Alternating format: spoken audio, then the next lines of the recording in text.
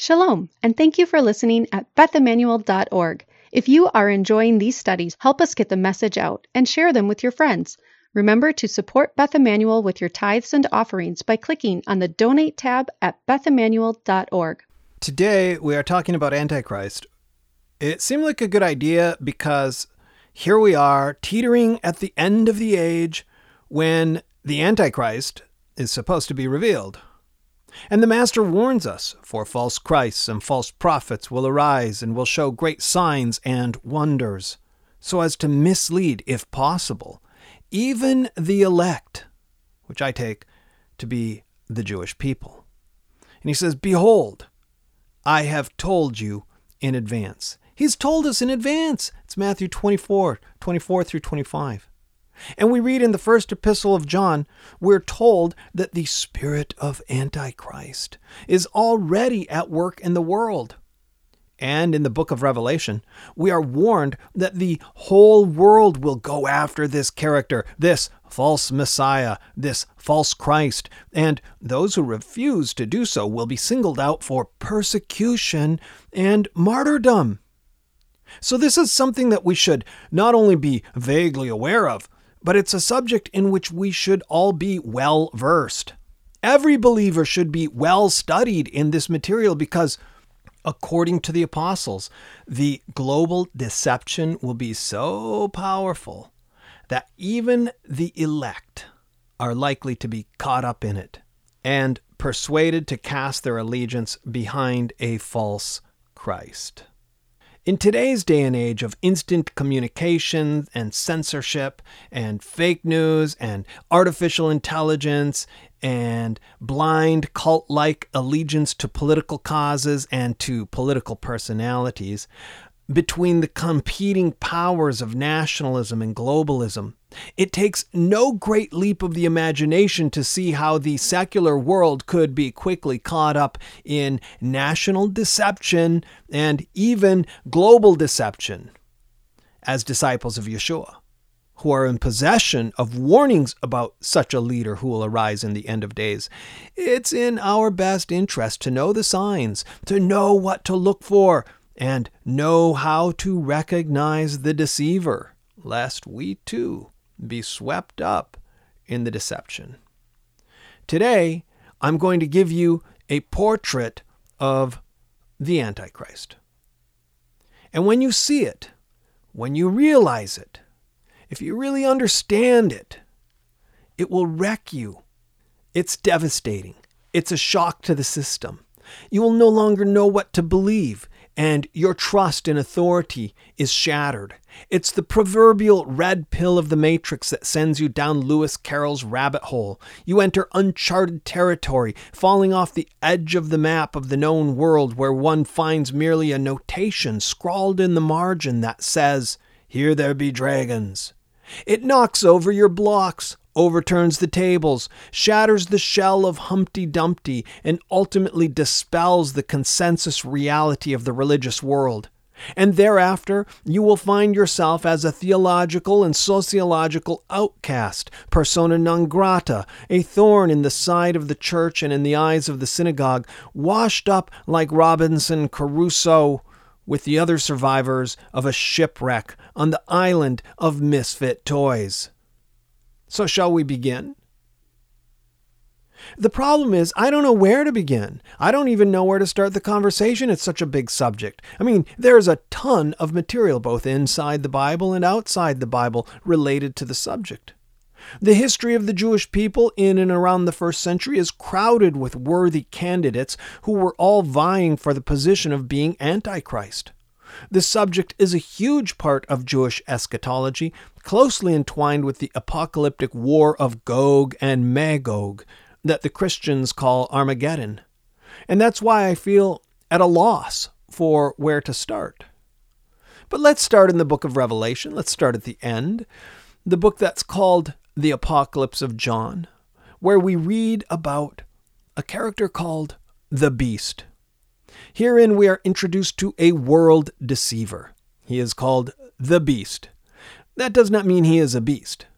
That's a cipher from the code language of the apocalypses. In this case, the beast is a code word for a Roman emperor like Nero, who was also called the beast. In the book of Revelation, we see this Roman emperor type of character, this new Nero, invested with power from the dragon, the Satan, the spiritual force behind the Roman Empire. And it says in the 13th chapter, Revelation 13:4, they worshipped the beast, saying, "Who is like the beast, and who is able to wage war with him?" The words, "who is like the beast," are a mockery of the song at the sea when Moses says, "Who is like you among the gods, O Lord? Who is like you, majestic in holiness?" Or in the Psalms when King David says, "Who is like the Lord our God, who is enthroned on high?" They worship the beast, saying, "Who is like the beast?" The words, "and who is able to wage war with him," allude to Roman military power. Read the speech that King Agrippa II makes to the people in Jerusalem, trying to dissuade them from rebelling against Rome. This is the argument he makes. No nation is able to wage war against Rome. He gives numerous examples of nations that have tried and failed. Then the passage goes on to say, "It was given to him to make war with the saints and to overcome them. And authority over every tribe and people and tongue and nation was given to him. All who dwell on the earth will worship him. Everyone whose name has not been written from the foundation of the world in the book of life of the Lamb who has been slain." Revelation 13:7-8. On second thought, let's not start at the end. Let's not start there in Revelation. Let's start with something simpler.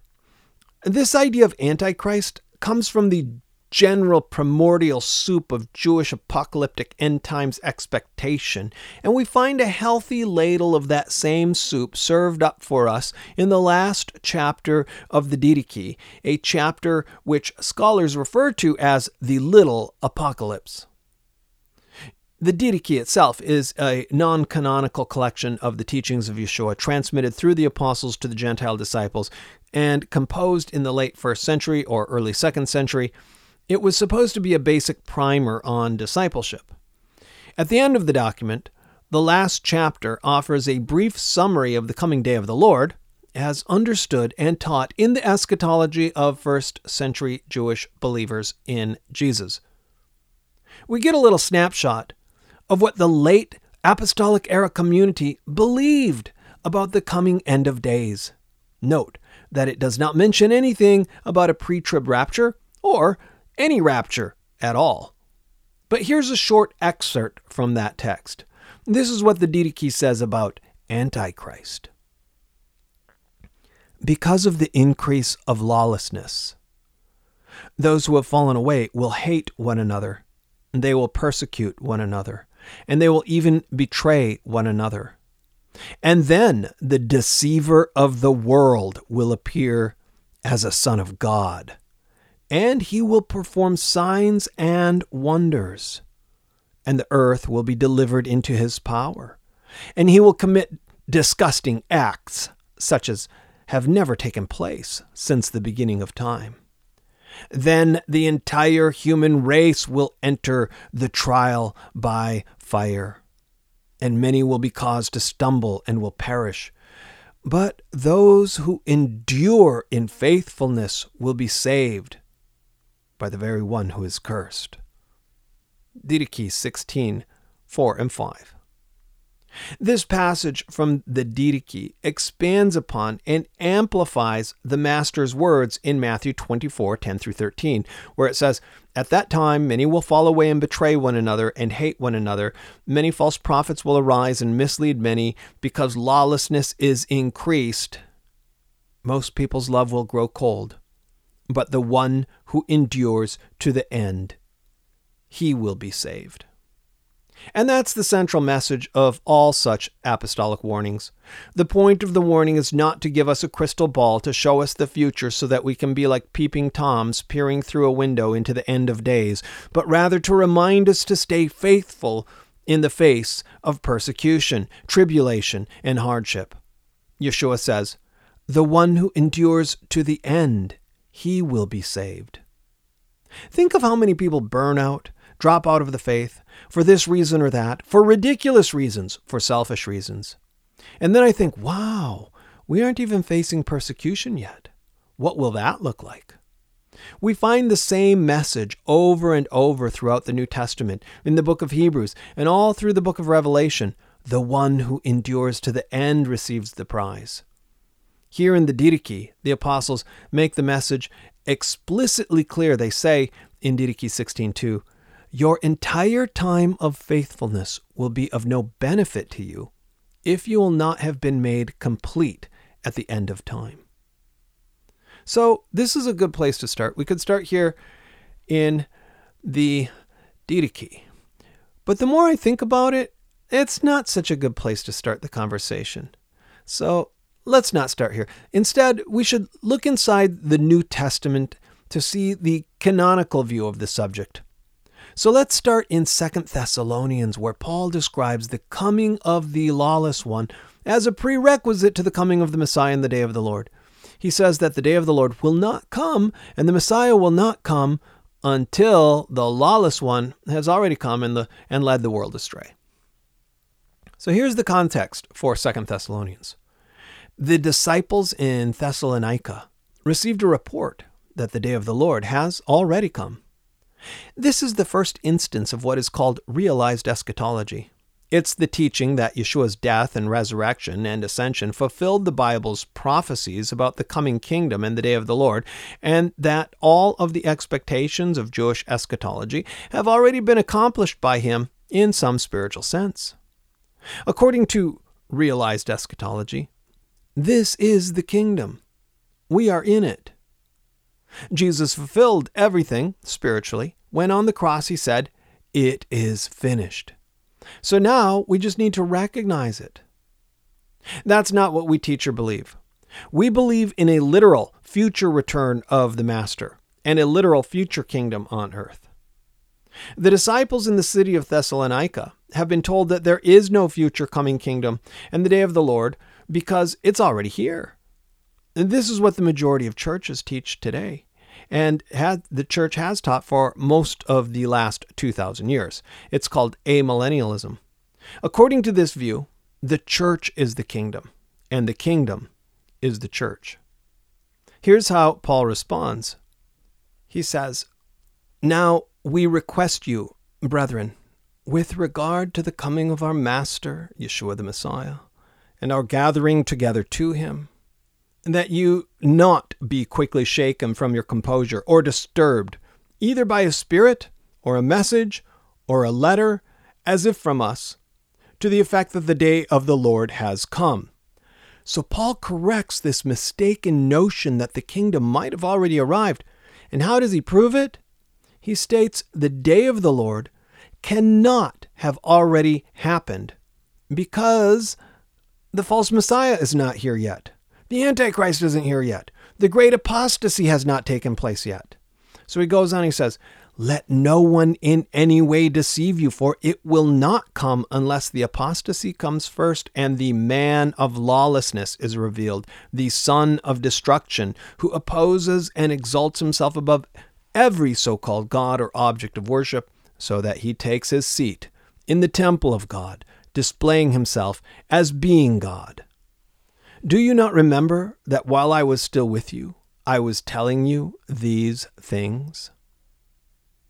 This is the amazing thing to me. Paul was with these new believers in Thessalonica for only a few weeks, perhaps a few months, but while he was there, he was teaching them about Antichrist. That means that the warnings about Antichrist were among the top-level things you had to teach new believers. He goes on, he says, "And you know what restrains him now, so that in his time he will be revealed. For the mystery of lawlessness is already at work. Only he who now restrains will do so until he is taken out of the way. Then that lawless one, whose coming is in accord with the activity of Satan, with all power and signs and false wonders, and with all the deception of wickedness for those who perish, because they did not receive the love of the truth so as to be saved, For this reason, God will send upon them a deluding influence, so that they will believe what is false, in order that they all may be judged, who did not believe the truth, but took pleasure in wickedness. That's 2 Thessalonians chapter 2, verses 3 through 12. So what does he mean by unless the apostasy comes first? And what is meant by a deluding influence, so that they will believe what is false? I have a disturbing suggestion. To get the big picture on this, maybe instead of starting here in Thessalonians, we should start in the 3rd chapter of the apocryphal book titled Apocalypse of Elijah. Okay, it's not a book in the Bible. Most people have probably never heard of a book called The Apocalypse of Elijah. That's okay. There's no reason you should have. It's one of the weird and obscure writings from early believers that never made it into the New Testament. Scholars suggest that this short apocalypse was originally an older Jewish apocalypse, which Jewish believers in Jesus around the end of the 1st century or into the 2nd century redacted with their own eschatology. And that could be the case. And that's what makes it so valuable, because it gives us another glimpse of what early Messianic Jews thought was going to happen in the end of days. I'm reading to you from the Apocalypse of Elijah. It says, "The son of lawlessness will appear, saying, 'I am the Christ.' Although he is not. Don't believe him. When the Christ comes, he will come in the manner of a covey of doves, with the crown of doves surrounding him. He will walk upon the heaven's vaults, with the sign of the cross leading him. The whole world will behold him, like the sun which shines from the eastern horizon to the western. This is how he will come, with all his holy angels surrounding him. But the son of lawlessness, he will begin to stand again in the holy places. He will say to the sun, 'Fall,' and it will fall. He will say, 'Shine,' and it will shine. He will say, 'Darken,' and it will do it. He will say to the moon, 'Become bloody,' and it will do it. He will go forth with them from the sky. He will walk upon the sea and the rivers as upon dry land. He will cause the lame to walk. He will cause the deaf to hear. He will cause the dumb to speak. He will cause the blind to see. The lepers he will cleanse. The ill he will heal. And the demons he will cast out." This is Apocalypse of Elijah. What's being described here in the Apocalypse of Elijah? Who does miracles like this? But don't forget, this is from the hand of early Jewish believers in Yeshua. It goes on and it says, "He will multiply his signs and his wonders in the presence of everyone.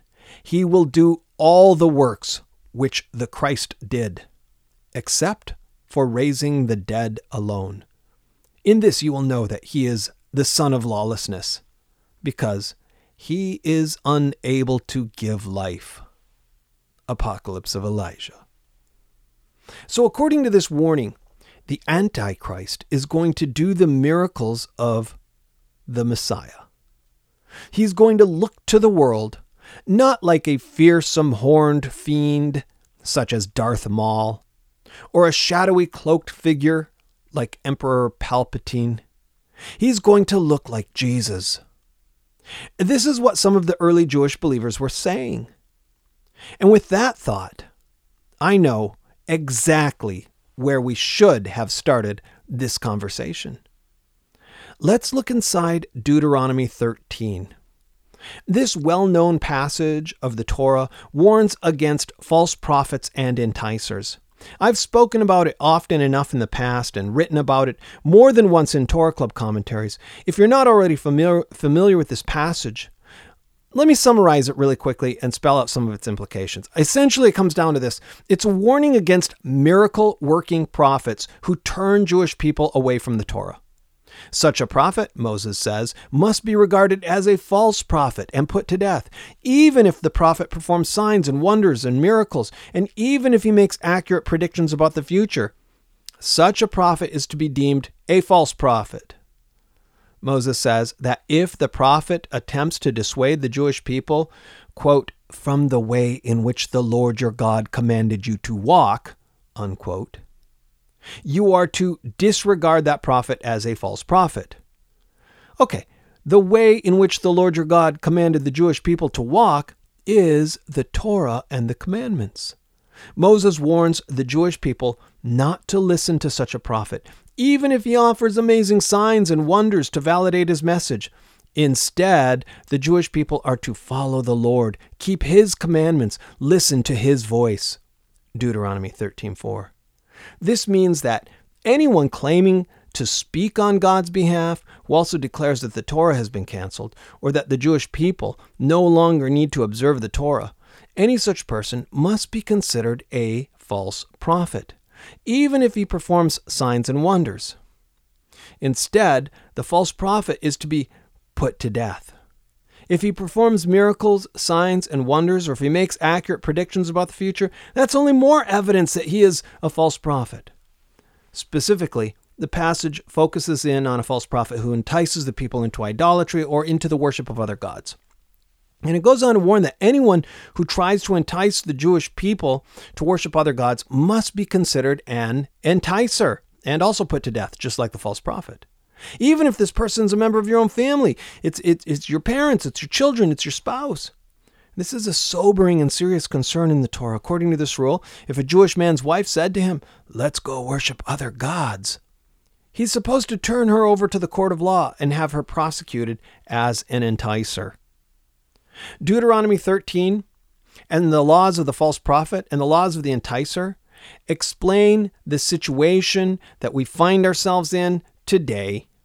This explains why the Jewish people cannot accept the claims of Christianity.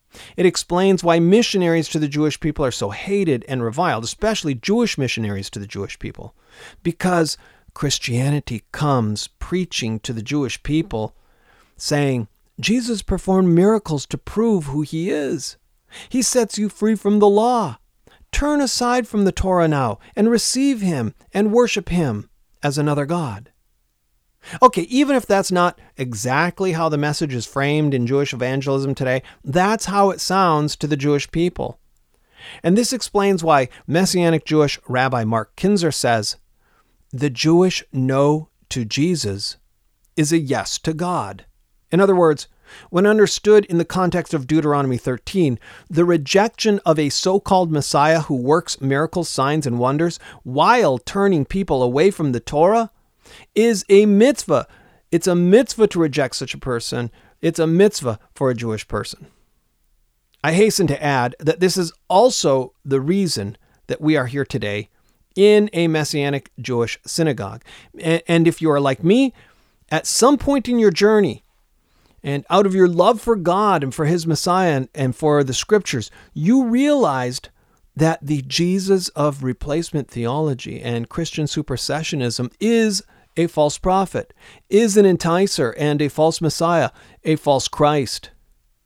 That is to say, the Jesus that canceled the law, the Jesus that abolished the Torah, the Jesus who discarded the Sabbath and taught others to do so as well, the Jesus who changed the holy day to the first day of the week, the Jesus that tore down the distinction between Jewish and Gentile identity, the Jesus whose death replaced the Levitical service, the Jesus who declared forbidden foods to be clean and kosher for Jews to eat, the Jesus who taught the Jewish people not to worship the one God alone, but to worship him in God's place, the Jesus who exchanged Israel for the church and traded the Jewish people for Gentile Christians, replacing Judaism with Christianity. This guy, there can be no shadow of a doubt that this person fits the profile of the false prophet described in Deuteronomy 13.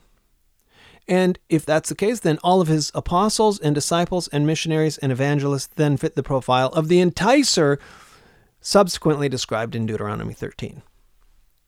Having come to this realization, I turned back to the New Testament to see if it was true.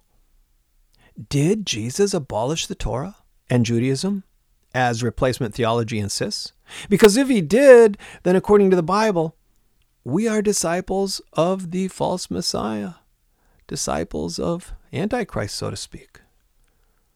When did this realization hit you between the eyes? Or has it ever? I'll tell you, it first began to dawn on me in 1994 or 1995 when I first started studying Torah at a Messianic congregation, and it toppled my world. But it drove me to investigate. It compelled me to learn the truth and understand the truth about the New Testament. I read through the New Testament, and I couldn't reconcile it to the Torah. I just couldn't do it. But I persisted in it because one thing seemed clear. Yeshua of Nazareth had been framed, slandered, and libeled by those who professed to be his own followers because he stated in no uncertain terms that we should never allow ourselves to even think that he had come to abolish the Torah. Not a single jot or tittle, not a single commandment. And he taught his disciples to keep even the least of the commandments of the Torah and even to obey the words of the scribes, the Pharisees, and the Jewish authorities who occupied the seat of Moses in authority over the Jewish people and religion. This Jesus was just the opposite of the Jesus that I had learned in the church. They have eyes, they do not see. Though they have ears, they do not hear. But to you have been granted the secrets of the kingdom of heaven, but not to them. Seeing they do not see, hearing they do not hear. Because Yeshua's message fell on the road, and the birds of the air came and snatched it away. It fell on shallow soil, and it did not take root. It fell among the weeds, and the weeds grew up and choked it out. So claiming to be wise, they became fools and cast their allegiance with Antichrist. Such is the power of the illusion and the power of deception, which is called the spirit of lawlessness. That is not to say that Christians follow Antichrist. If there is a spiritual blindness in place, it's safe to assume that it's there because God has closed the eyes of his people just as he closed the eyes of Israel until the culmination of time. But here's the point we need to be clear on. The theological and ideological description of the Christ revered by the church matches that of the Antichrist, the man of lawlessness, the son of lawlessness, and that is the deception. The spirit of Antichrist is already at work, and the replacement theology of the church is preparing the way for Antichrist, just as surely as John the Immerser prepared the way in the wilderness for the true Messiah. So what happens when God opens your eyes and opens your ears to this truth? When you see it, when you understand it, it wrecks you for the church. You feel like an old wineskin filled with new wine, bursting at the seams. You feel like an old garment patched with unshrunk cloth. Because it's easier for a camel to pass through the eye of a needle than it is to shake off replacement theology sufficiently to see the true Yeshua, hear his message, and understand it. And I had no idea what to do with that information. I looked for teachers but found few. I looked to Messianic Judaism for help in unraveling this problem, but I found that most of Messianic Judaism and most Messianic Jewish leaders also believed and taught replacement theology and the cancellation of the Torah. And they offered no direction for a Gentile except to send me back to the church. But as I said, I was wrecked for the teaching in the church. And all of this is to say nothing of the chaos and confusion and complexity I faced when trying to reconcile the writings of Paul. The journey took decades, and we appeared to be wandering, shut in by the wilderness, but the redemption was yet to come. By God's grace, he sent a strong east wind, a ruach from Hashem, that split the sea of confusion, making a distinction between slave and free, between male and female, between Jew and Gentile, separating one thing from another, like the spirit of Bina separating between things, and distinguishing between Jew and Gentile, like a wall of water on the right and a wall of water on the left, until solid ground appeared beneath our feet and we could safely cross the theological Red Sea on dry ground to stand on the other side, while behind us the Antichrist and his chariots of replacement theology sank like stones in the water, and the horse and rider he has thrown into the sea. And it was time for the song at the sea, when we exclaim, "Who is like you among the gods, O Lord? Who is like you?" By God's grace, I testify by my soul, in full confidence, to declare that the real Yeshua of Nazareth, depicted in the Gospels and epistles of the New Testament, is surely the Messiah promised to Israel. He is the Redeemer, the one destined to slay the lawless one with the breath of his mouth, to take his seat upon David's throne, to judge between the nations, to awaken the dead, and to judge the secrets of men. He is no false prophet, no enticer or deceiver, nor were his first disciples and apostles. They did not teach any cancellation of the Torah, or replacement or diminishment of the religion of Israel. Instead, they called for the Jewish people to return in repentance to the Torah, its commandments, and the religion of Israel, in anticipation of the end of the age and the fearsome judgment of the Son of Man. And that's where we need to begin the conversation about Antichrist. But having begun, I don't know where to end, unless it's here at the end of the Didache, with a message made the more urgent as we now teeter on the end of the age. Be vigilant for your life. Do not let your lamps be snuffed out, and do not let your loins be ungirded, but be ready, for you do not know the hour in which our Lord is coming. Gather together often, seeking what is appropriate for your lives, because your entire time of faithfulness will be of no benefit to you if you will not have been made complete at the end of time. Take on my yoke and learn from me, and find rest for your soul.